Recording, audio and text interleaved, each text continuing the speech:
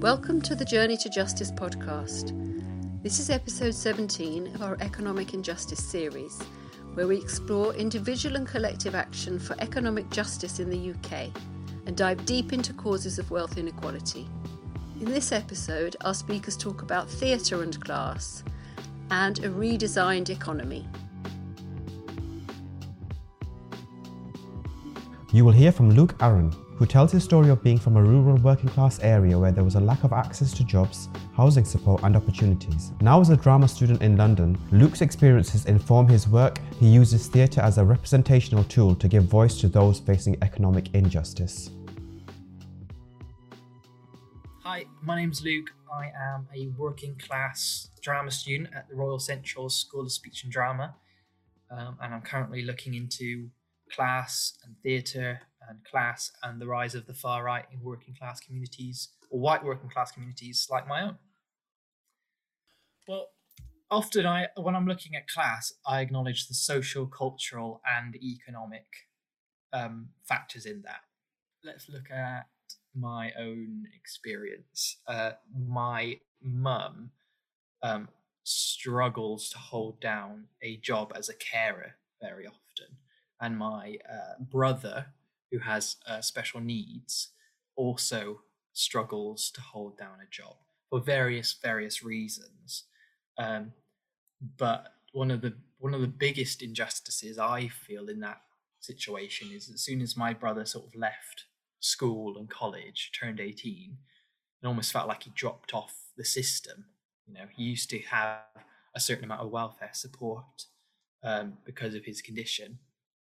But somewhere along the line that's been removed because he's now an adult. Therefore, he can make his own choices and decisions. He just dropped off the system, you know, and there's so much around that. There's so much anger. There's so much alienation, much frustration in that one story. So I grew up in the Forest of Dean, a very unique area of England. With a very unique identity. I would argue its own little microculture. It's got an own little accent. It's got its own little dialect, nestled away somewhere between Wales and England. If you ask people in the forest, you know, often they might say, I'm not English, I'm not Welsh, I'm Forest. Got their own little ancient laws there as well. But yeah, I grew up on a little council estate. It was all right. My mum and dad didn't really own anything. It was all sort of borrowed or finance or things like that, on very much a welfare state sort of upbringing. Not afraid to admit it. There was benefits in the family. Unfortunately, my dad took his own life on Christmas Eve because the family eventually broke down and left my mum on her own, me and my brother, and then my mum's mental health, unfortunately, without disclosing anything, suffered a lot from that, and consequently more things happened. So I sort of found I've written in my dissertation at the moment. I sort of found myself confronted with a world with so many questions. I was questioning my own position in it. You know, why are my friends' experiences different to mine? Why is it difficult to get a council house? Because we had to try and move from one to another because of a very dark situation in the family, blame and what with the death and everything. And, you know, the jobs opportunities in that rural area, you know, I would travel 48 minutes on a bus to get to college, let alone to where the jobs were at, especially in the Forest of Dean as well. My own mental health started to be impacted by that.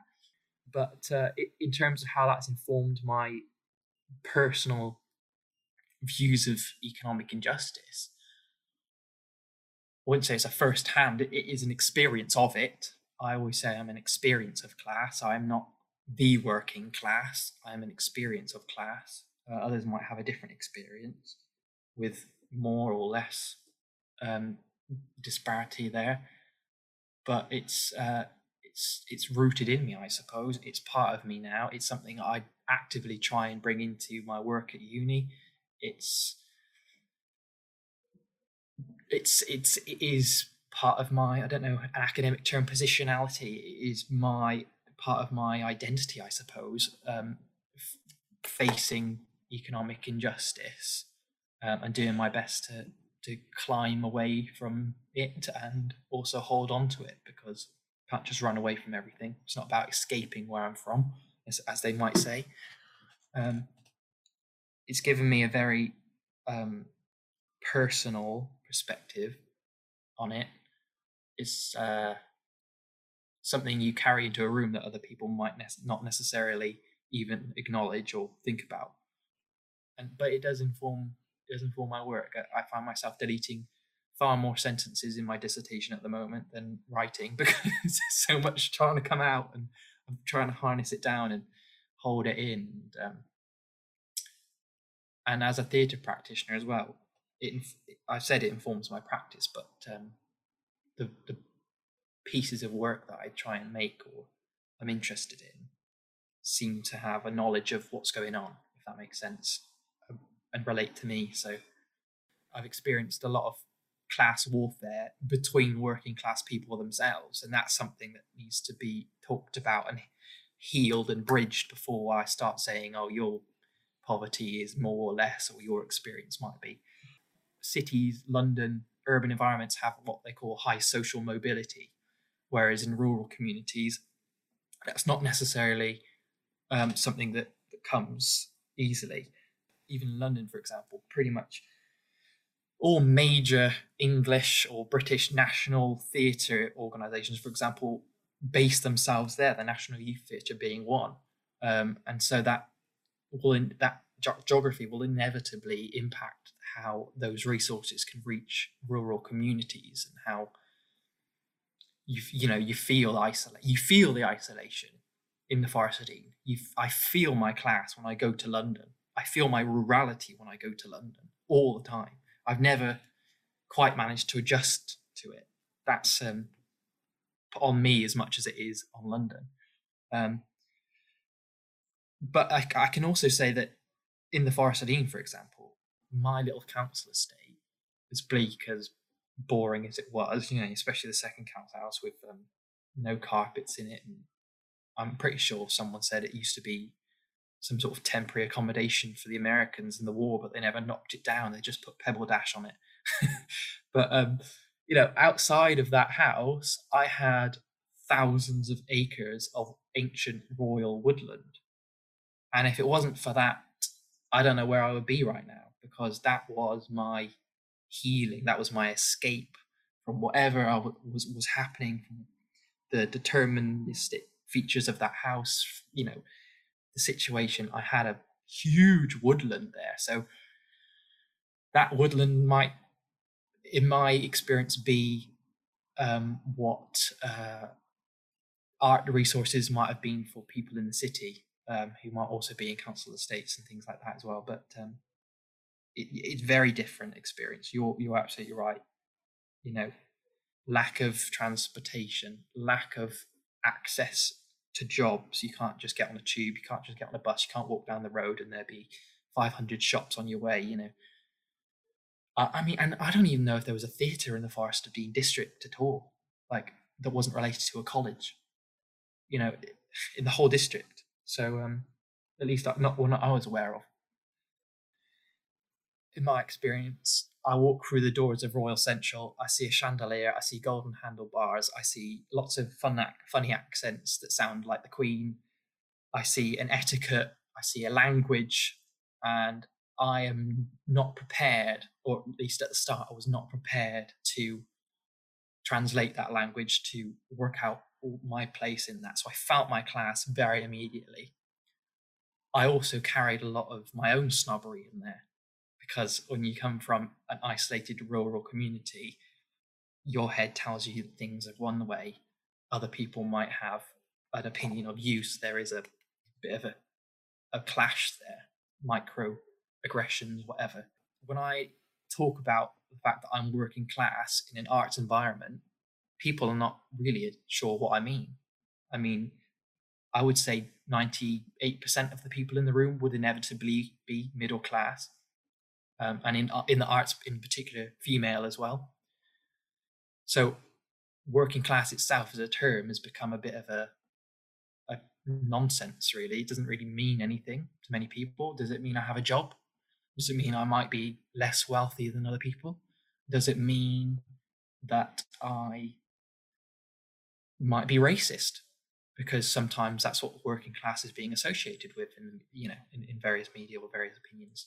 So without that word to identify my situation, but again, there's no lens of class at which to analyze things. So that will filter through in what you see on stage, that will filter through in the people who are in those productions, the people who are making that work, the people who are making those roles. And as I said, at the moment, I'm trying to work out theatre's role potentially in perpetuating the conditions that give way to the rise of the far right as a representational tool. Like, these are discussions that, again, if you don't have the experience of it, or you don't realize what's going on, they're not really going to happen. So hopefully I'm bringing something new to the table there. But as I said before, when I was talking about my experience in the Forest of Dean, all of those factors that I was talking to you about, the proximity to the poverty line, the struggle with social housing, the universal credit, the benefits, and all of that rubbish, that accumulated in anger, in questions, in a feeling of being what they often term me the left behind working classes. There's often that term, and that is exploited by far right organisations quite often. So yeah, that's where I am with theatre at the moment. Arts and class, what a hole, what a topic. But there's also resistance coming. There is also forms of resistance as well, as there always has been. Theatre, just to add that as well, and if you want to start somewhere easy, just have a look at Victoria Wood's stuff. There's some brilliant stuff in there to get yourself warm. What was I listening to the other day? Pretend to be Northern was a song that she did with Julie Walters, and it captures so much about public opinion and this idea of an underclass that are responsible for their own decisions and their own plight, and middle class artists who dominate theatre, even trying to pretend to be working class or associate themselves with trying to be working class, when in fact, unfortunately, they might not qualify as working class, from my understanding and definitions of it. What a phenomenon that was. Do I see that at uni sometimes? I'm not going to unpack that in this interview. A bit too controversial, but you have now people at the very bottom of the spectrum being impacted by the repercussions of lockdown, by the repercussions of our society changing from COVID in many ways. This means, that people who are already on fragile foundations can easily drop through the cracks. I haven't, for my own mental sake, I think, a bit ignorant of me, but I haven't looked too closely into this, but I would not be surprised if the figures and the truths in many cases, in many stories, particularly in cities, are quite gruesome. If I know anything from my dad's experience, it doesn't take very much to push someone over the edge when they're already in a very fragile position.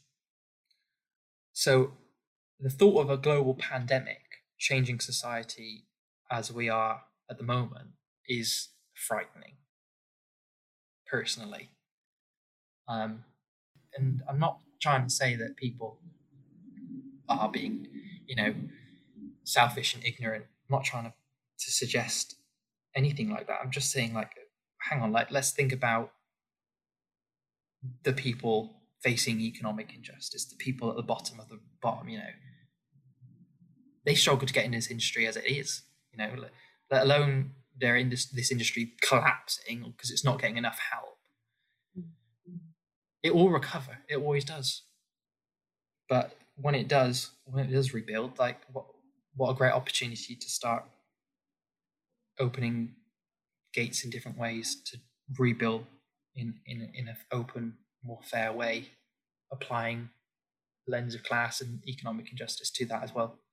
Maybe that's another thing you need to do as well. You need to acknowledge your own class privilege, for example, your own economic privilege before you can look at economic injustice. Because when you do that, it's not a job to feel guilt. It's a job to feel like, aha, I can now see what my situation is and how this differs to other people. And then you can ask yourself questions, can't you? Okay, what happens in a COVID pandemic when I lose my job? Do I still have a house? Do I have a family house to go to? Do I have people to talk to? Do I have a CV and job experience and all this and education in order to make a different path? Maybe you do, but what happens if you don't? What happens if you don't? In this episode, A Redesigned Economy, we hear from the Deputy Director of the Joseph Rowntree Foundation, Helen Bernard, who analyses what makes a society economically just, how the causes of poverty interlink with employment, housing and social security, the need for a redesigned economy and the housing market, the effect of the pandemic on low-income families and what the recovery should look like, and what form of effective activism should take. So I think an economically just society is one where everyone can thrive, where everyone can make a decent living and have a secure home. So it's one where nobody is locked in poverty. It's one where everybody can access a job where they are treated with respect and dignity, where their skills are valued, and where they can make a good living. I think it's one where you have an education system which equips all of our young people to be able to build a good life for themselves, to have choices and opportunities. And I think it's one where people are not held back by racism, sexism, homophobia, where disabled people and carers can play a full part in the economy, can work, can be supported, and one where people are not held down at the bottom because of who they are or where they come from. Large parts of the economy of the UK is designed in ways that hold people back. So we have a lot of jobs at the bottom end of our labour market, which are low paid, are insecure, where people can't get enough hours, where you can't get training or progress. And the people who are trapped in those jobs are disproportionately those from some groups and some places. So people from Black and some ethnic minority groups, particularly Black, Pakistani and Bangladeshi groups, are disproportionately likely to be stuck in those low paid jobs. Disabled people, single parents are also disproportionately trapped at that end of the labour market. And there are some parts of the country where the local economy is dominated by those low quality jobs.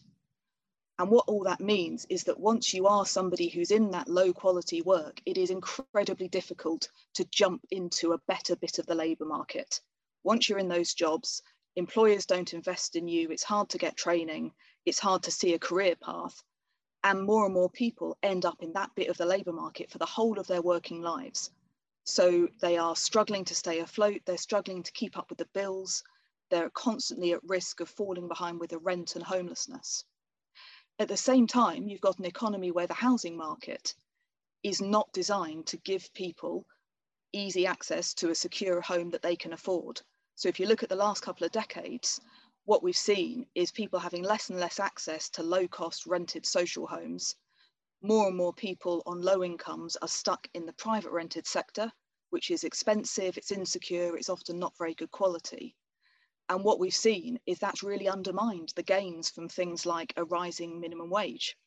So people are working, their wages might be rising, but their rents are rising and it's eating up more and more of their income. So people have to cut back on food to try and keep up with the rent.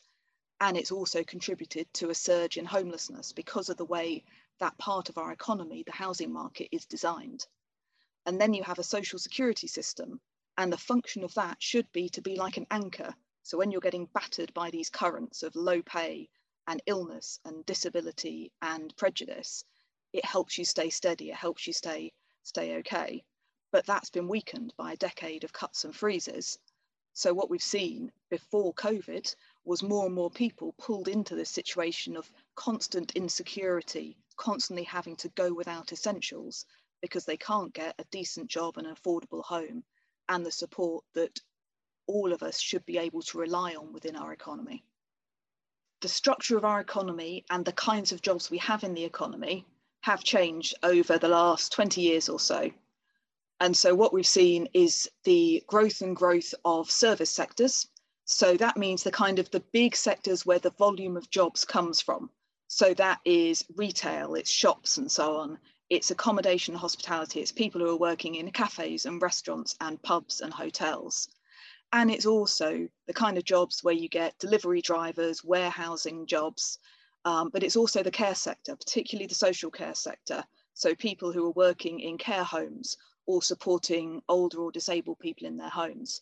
Now, all of those sectors make up a large proportion of the number of jobs in our economy, but they are all sectors which are dominated by lots of low-paid jobs. Quite a lot of them actually are dominated by businesses and employers where their business model is actually about low pay, high turnover. It's not about training staff. It's about competing on cost rather than value, for instance, or customer service. And they're sectors where you don't really see career paths. So if you go back 20 or 30 years, if you're somebody who went into a low paid job, in a lot of sectors like manufacturing, there's a pretty good chance you can work your way up through the training and the structures in that sector to a better paid job. So by the time you are maybe starting a family, you're needing a higher income, you've got up to that level. What we see now is people go into, your first job after school or college or whatever, it's in a shop or a restaurant, and then you basically stay in that sector. And there aren't a lot of pay differentials. It's quite hard to work your way up to a better paid job. If you're somebody, larger numbers of people are disabled, have health conditions or are caring, if you're someone who needs flexible work because you're balancing work and care or work and health, again, that holds you back, because what you often find is that if you want to move up, you have to give up the flexibility that you had at a lower level. So you get lots of people, particularly women and disabled people, but more and more men as well, who are having to trade off caring for someone they love with having a decent job that they can actually afford the essentials, keep up with the rent. So we've had the economy has become structured in that way, where people are held in this quite big bottom part of the economy. Then you do also have the more kind of high profile traditional gig economy jobs, and those are a fairly small proportion of the problem. They're part of the problem, but most people in in-work poverty aren't in those jobs. They are the people who are serving us in restaurants or cafes. They're on the reception in hotels. They're in the warehouse putting together the boxes for the delivery driver, for the drivers and so on. It's people in those jobs. And there's also a geographical dimension. So you've got parts of the country where an enormous proportion of the local economy is dominated by, say, warehouses, by local services, which tend to be low paid and low value jobs. Not low value in terms of what they mean to people, low value in the value they bring to the economy and therefore how much you can get paid doing them. And so the UK has become dominated by this really unequal labour market where we have lots and lots of high paying jobs actually. We are leaders in many areas, biotech, science, we have lots of high value jobs, but we also have lots of very low value jobs and not a lot in the middle. So once you go into either the high value bit of the economy where you're doing pretty well, you're pretty secure, even if you lose your job, you'll get another good one pretty easily, or you're in the low value bit of the economy where you're cycling in and out of not very good jobs, which are quite often actually high pressured and high stress, but low paid and without a lot of dignity actually for workers as well. So if we want to create a more just economy, there's probably two things we need to do. One is we need to think about the economy has been designed and it can be redesigned. And so we need to purposefully redesign our economy. And the second is that will take lots of different actors coming together. This is not something that can be solved by any one group in society. So there is a big role for government. So I think that we need to reset the labour market. So we need to decide that we're going to focus on quality of jobs, not just quantity of jobs. So I think we need to use the power of regulation to particularly create more security for people who are working in low-paid jobs. And that's something the government should be doing. But actually, we can also use consumer power to demand more of the businesses that we all buy from. So we can use consumer power to demand that businesses pay the living wage, that they give regular, predictable shifts to people, that they treat their workers with dignity. And we can use the kind of softer power of procurement. So when the government, the public sector, or our employers, when we buy stuff, we have power to decide who we buy from. And do we put conditions on how we spend public money, particularly, that says if you're going to get a lot of public money, then we expect you to pay your workers well. We expect you to train them. We expect you to create career paths so that people don't get stuck at the bottom. We expect you to reach out to communities locally who are shut out of good work and make sure they get opportunities. And we can also use the soft power of things like business support. So it's quite invisible, but there's a whole network across the country of largely publicly funded organisations advising businesses. And actually, we don't use that very much to try and nudge and draw businesses up the value chain.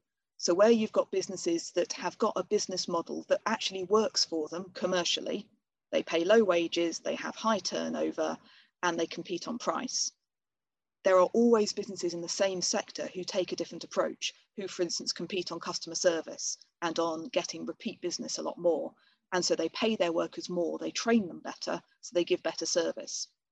You can use the advice that businesses get to try and nudge them up that value chain to create more employers who are offering good quality work and can afford to pay for that good quality work because you've got higher productivity. So we need all that to happen. We also need, though, other things to happen. We need to redesign other bits of the economy, like the housing market. So we need to redesign the housing market so that we invest heavily in social rented homes, which are low cost, which people need when they're on low incomes, but also we improve the standards in the private rented sector. So there is more security, there are higher standards. People are not driven into evictions and homelessness because they can't keep up with the rent. And we need to, as a society, be willing to pay for a good social security system that all of us can rely on when times are tough, and that is designed to help people, to hold them up, to support them, and is not designed to pressure people into situations which are bad for them, like taking terrible jobs which aren't going to take them anywhere. I think the key thing about achieving economic justice is bringing together people from different parts of society. So the first, actually the most important group, are people in poverty themselves. So people who are in poverty are so often overlooked and marginalised, even by campaigners, even by people who want to make things better for them. And actually, people with direct experience of poverty have immense expertise, not only in the experience of what it's like to be in poverty, but actually in the solutions, in what will work for them, for their communities, to unlock them from poverty. So organisations like the Apple Collective or Citizens UK are organisations which are led by and are consisting of people with direct experience, and they are incredibly effective advocates and campaigners who have created change on a local level and a national level. I've also seen really good work done by organisations that work with employers and business. So people like the Living Wage Foundation and Timewise are organisations who work with employers and business and support and encourage them to give better wages, better conditions, open up better quality jobs to people who need flexible work. And that demonstrates what can be done by businesses who are commercially successful, but also have a social purpose. I think there's a really big part for cultural actors as well, actually. So the role of popular culture in building public understanding and public awareness is really important. So I've seen the work of the actor Michael Sheen, of the filmmaker Sean McAllister, of Farah Storr, who edits Elle magazine, of Marcus Rashford. So all these people who use their platform and often their personal experience to create a movement, support for change. And that is what leads politicians to act. And obviously politicians are really important leaders. And I've seen from across the political spectrum, people who have stepped up to lead in this area. So we've seen under the Labour governments of Gordon Brown and Tony Blair, we saw really good progress in reducing pensioner poverty and child poverty. In recent years, I've seen Conservative MPs like Heidi Allen or Stephen Crabb really exercise great moral authority in calling for more investment in social security, better funding for universal credit, things that may not be popular among all of their own party, but they make a very strong case within their own values for why we should be focusing on those things. And we've seen the Scottish government, we've seen the SNP in Scotland, who have made tackling poverty an important part of who they are and introduced something like the Scottish Child Payment, which is a new social security benefit in Scotland, which will make a real difference to children and families in Scotland. And we've seen charities, so big charities like the Children's Society or the Trussell Trust, and little charities like Little Village. All of what they do, often they will do work that will meet immediate need, but actually they also campaign for justice. They campaign for changes that will make what they do unnecessary. And that's really inspiring. The living wage has been a really important initiative over the last decade or so, because we have had the majority of people in poverty now live in a home where at least one person is working. So poverty 20, 30 years ago was concentrated among pensioners and out of work families. It's now concentrated among working families, and we have more than 4 million workers in poverty. And so, of course, one of the factors is that most of those people are stuck in low paid work that has low hourly wages. So the voluntary living wage has been a really important way of starting to push up those wages, and it helped to lead to a higher national minimum wage, which the government refers to as the national living wage. So it's helped to create the impetus to push up regulated wages so they are closer to average wages. But I think it's important to say that rising minimum wages on their own don't get rid of poverty. And there's two reasons for that. So one is that, so if you take the minimum wage as it is at the moment, if you're a single person and you're working full time, you're not supporting kids, you don't have too high costs like rent, you will probably be able to live out of poverty if you're doing a minimum wage job, as long as it's secure and so on. But of course, most people in poverty are not in that position.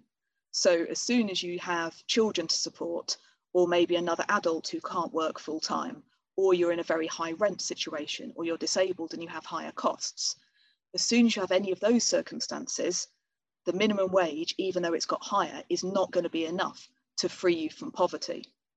And actually, you know, it's a fundamental thing that employers can't pay people different amounts of money depending on what their outgoings are. You can't pay somebody more because they've got 3 kids as opposed to someone who's got no kids. And that's one of the reasons we have a social security system. So we accept that. One of the reasons it was invented by Beveridge after the Second World War was to say we need to top up the wages, essentially, of people who are working but have outgoings that their wages won't cover. And so one of the things that we've seen in the last decade is the minimum wage has gone up, but the government at the same time was cutting back on social security, and actually many families lost more than they gained. But we need both. So we need more employers to be paying the minimum wage, and we need social security. But there's a third thing, which is one of the big trends in the last decade or so around in-work poverty is workers not being able to get enough hours of work. So even if their hourly wage isn't too bad, they can't get enough hours of work each week, and they can't get predictable enough hours each week to get them to a decent living standard. So that's why we've been working with the Living Wage Commission on a new standard, which is the living hours standard. So it's trying to tackle the other side of the quality of work. It's not just pay. It's have you got a contract where you can organise your life around it. So what that's doing is asking employers to sign up to say, offer a minimum number of hours every week that your workers can rely on, and that will be enough to take them out of poverty. And that's something which is kind of the next frontier for the living wage movement, is to say it's not just about wages, it's all about the conditions of work that trap people in poverty. And we need to change that as well as keep the pressure on with hourly wages. So I think the COVID pandemic has done three things in relation to economic justice. The first is it has made life much, much harder for many people who are already struggling. So we've seen that both the economic and the health impacts of COVID have landed most heavily on people who were already in poverty, were already held back. And we've seen people building up debt, rent arrears. We've seen the impacts on family relationships, on mental health. Many of those things will be with us for long after the pandemic subsides. We've also seen COVID has pretty much undone a decade's worth of progress on narrowing the attainment gap between children from richer and poorer backgrounds in their education. And again, we will be seeing the impacts of that. Those young people will see the impacts of that in getting lower qualifications than they would have done, and that will affect their employment prospects in 20 years' time. But I think we have also seen a positive in a sense, which is that COVID has shone a light on some of the injustices which were always there, but which people didn't notice and didn't see. So I think many people have become aware for the first time, some of them, on just how important low-paid workers are to us, our economy, to our daily lives, to those we love, but just how low-paid many of those workers are and how insecure they are. So the fact that many people don't get sick pay and therefore can't afford to self-isolate, that was always a problem for people in their lives, but suddenly it became part of a public health emergency. So awareness shot up. I think the third thing it's done is it has shown us what is possible when we have enough resolve and enough will. So if you look at some of the actions the government took, particularly in the first few months of COVID, so the furlough scheme protecting jobs, a £20 boost to universal credit, a halt to evictions, none of those things were things that campaigners would have expected to happen, would have really even asked for pre-COVID, and yet they were done really quickly with massive public support. I think we've also seen a lot of employers who had really resisted letting their employers work flexibly or remotely, suddenly found that, you know loads of jobs can be done flexibly and remotely. And I think that what is the kind of challenge, the opportunity for all of us is, can we harness that sense of possibility and that resolve as we go into the recovery? So as the public health crisis subsides, as people want to turn back to normal life, can we harness all of that to create a new kind of normal life, which frees people from poverty, which creates economic justice, which enables people to balance work and care and have a decent living, which creates more security for people in their homes? And I think that it is a real indictment of our society that those who are struggling most were hit hardest, but it is an opportunity for us to say, we won't do that again. We will redesign, not just rebuild what was there before. Yeah, I mean, so we quite recently, we looked back at the last decade, kind of pre-COVID, to say, well, what kind of decade has it been? And what we really saw when we look back at it was it's been a decade of repeated financial blows for people on low incomes. So kind of think back to the financial crash of 2008, which obviously affected the whole country and affected people on low incomes. And then when we looked at the recovery from that, we chose a type of recovery which actually continued to hold back people on low incomes. So the kind of recovery we chose was to have a focus on quantity, not quality of employment. So we actually saw employment recover really quite quickly and very impressively. We kind of bounced back, but so many of the jobs that people got back into were these low-paid, insecure jobs. And actually, it's one of the success stories of that recovery was seeing employment rates rise among groups who have been traditionally shut out of the labour market. So you saw many more single parents getting into work, more disabled people getting into work, more carers, more people from some ethnic minority groups that had had difficulty getting work. And that's positive to get people into the labour market, but it was those groups who then got stuck at the bottom end of the labour market in these not very good jobs.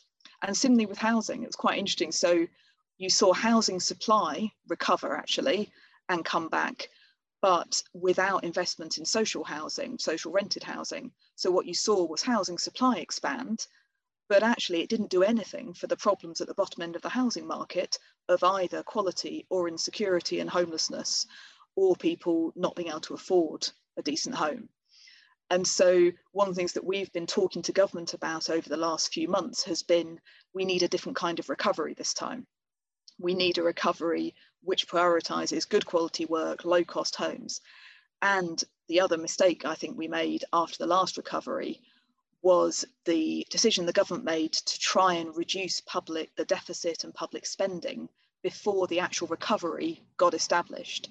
So we saw the government successive governments make choices to reduce public spending through cuts, primarily to spending, through cuts to services, cuts to local government, and cuts to social security, which meant that just at the point people needed support to get back on their feet, that support was being pulled away. And one of the biggest ones, there was a 4-year freeze of working age benefits. So while prices rose in the shops, people's incomes stood still. And that led just to this rising tide of poverty, and particularly children and workers being pulled into poverty. And that meant that at the point we came and COVID hit, we had already a high level of insecurity, of precariousness, of people who were already in debt, already behind with things, already cutting back. And then you had the blows that came through COVID, which landed on the same people. So one of the things we've been talking to government a lot about is saying there is a different way to do this recovery. We can learn from the past and create a much stronger recovery and a much more equal recovery than we did last time around. Well, I think when you're thinking about what are the choices that face any chancellor or any prime minister or any government, so normally if you're getting into recovery, you've had a period where there's been a big recession, whether that's caused by the financial crisis or by a health crisis. And because when you're in recession, government spending goes up, you're going into the recovery with a large amount of public debt and a large deficit usually. The Chancellor then has two big choices to make. One is how quickly do they try and pay that down? And the second is what are the tools they use to pay it down? So in terms of speed, there's been a really interesting debate happening in the last few months about, the government spending because of COVID has ballooned to a degree that we haven't seen since the Second World War. So there's then a question, and that's true across lots of different countries. So the question then is, how do we view that? Do we view that as in similar ways to we viewed the debt after the Second World War, where actually there was a real consensus that said it's going to take us decades to pay this down, and that's okay because we are recovering from a big global event. And that incidentally is interesting enough what more and more economists, what the OECD and other people, the IMF are saying we should do. Or do we view it like a deficit or a debt that would come from a more normal recession, like the 90s or the one we had in 2008, where governments across the world were trying to pay that down much more quickly? So that's one set of choices. The other choice, there's essentially two ways that you deal with debt and a deficit. You either cut spending or you raise taxes, or you do both. And what we saw after the 2008 recession and then the recovery was the government of the day chose to try and restore the public finances primarily through spending cuts. Now, if you make that choice, that is always going to land most heavily on people on low incomes and working classes, because public spending is skewed towards those areas. So social security, we have a system that's designed to help people on low incomes. Therefore, if you want to cut it, by definition, you will take money away from people on low incomes. We have, if you look at local government finance, that's the formula that is decided, that decides local government finance, takes into account deprivation. That means if you want to restore the public finances by cutting local government money, you will end up cutting more from places with higher poverty because they get more. And it's similar in a lot of other areas. So the choice to reduce the deficit quickly and do it through spending cuts, that would always have led to the pain being felt by people on low incomes and working class people.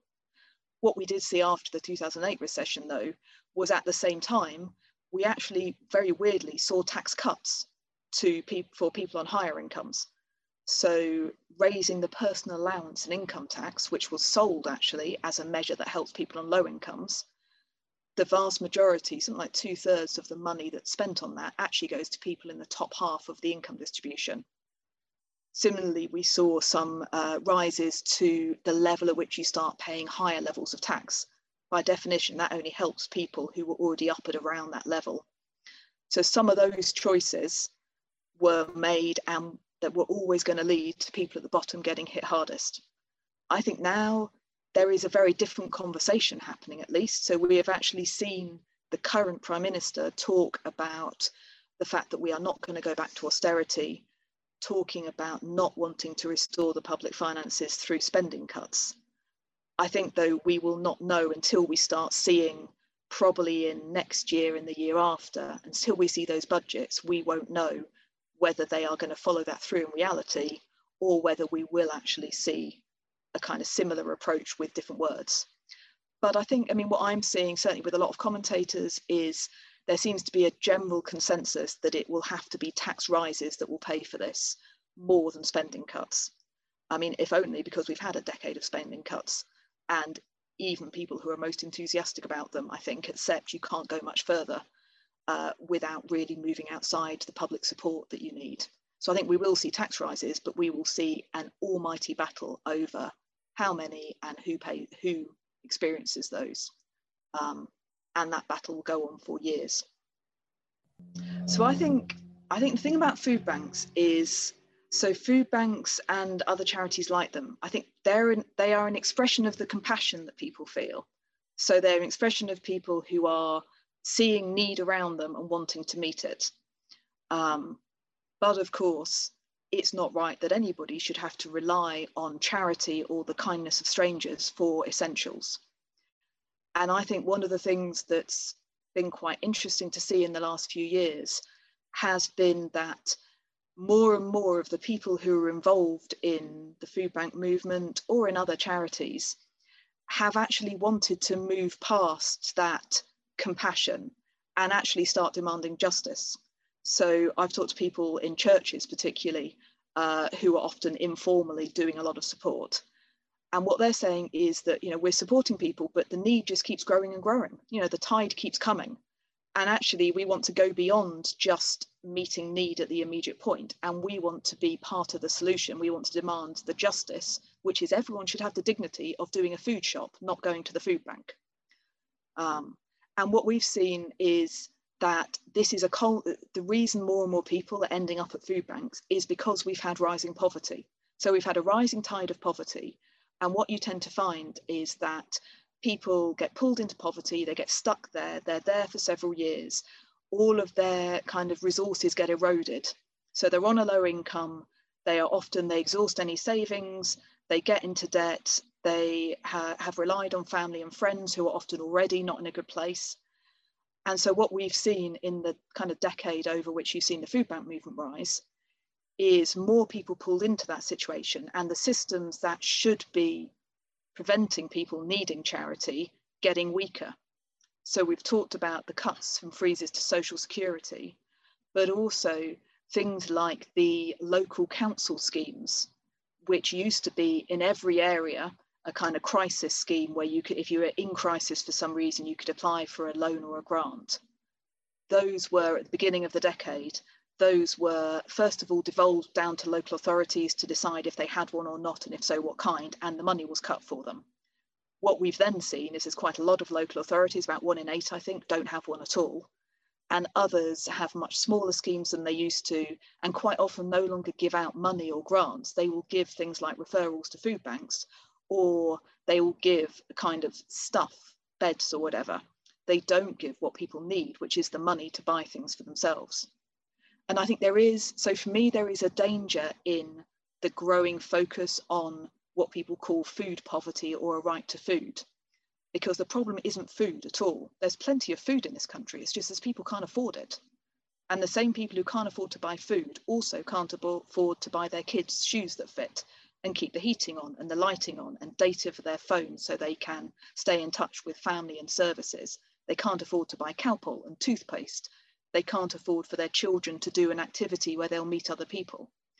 And I think there is a real danger for me in kind of focusing in on food as the problem, because then what you do is suggest food is the solution. And actually it's not, of course. The solution is economic justice. It's good jobs and affordable homes and social security and good education and all these things you need to create a just society. That's the solution. And it's interesting, so Trussell Trust quite recently published their new strategy, and their new strategy is to abolish themselves. So their new strategy is all about, we now want to remove the need for food banks, because it shouldn't become institutionalized. We shouldn't be a country where food banks are an everyday part of our communities and our children's lives. You know, they should be there in, you know, the absolute dire emergencies where something has really gone wrong and someone's fallen through the cracks. They shouldn't be an everyday part of life in many communities across the country. So I think there are two bits of advice I would give to people who want to get involved in activism. I think the first is you have to think big, but campaign smart. So you need to think about the big changes you want to see. You need to dream about a different world. And then you need to pick really carefully and smartly what will be the things you will campaign for at every step along the way. Because if you try and achieve everything, you generally achieve nothing. I think the second thing is you have to seek the common ground, not the high ground. So I think that too many campaigners speak really only effectively to people who already agree with them. So too many campaigners use the kind of language and arguments and ideas which their kind of core, their base love, but which are either incomprehensible or alienating to everyone else, including to people who actually could be won over. And actually, we aren't going to create any kind of big change in the country unless we take the public with us. And that means using the language that the public can engage with. It means speaking in ways that reach out to people and that emphasize our common values, not the things that we disagree with. And it means having the discipline to stick with the common ground and not be tempted to plant our flag on the high ground and disparage everybody else. Because we will only create change if we take large numbers of people with us, not just our kind of the core activists to whom it all seems so obvious and everyone should just do it.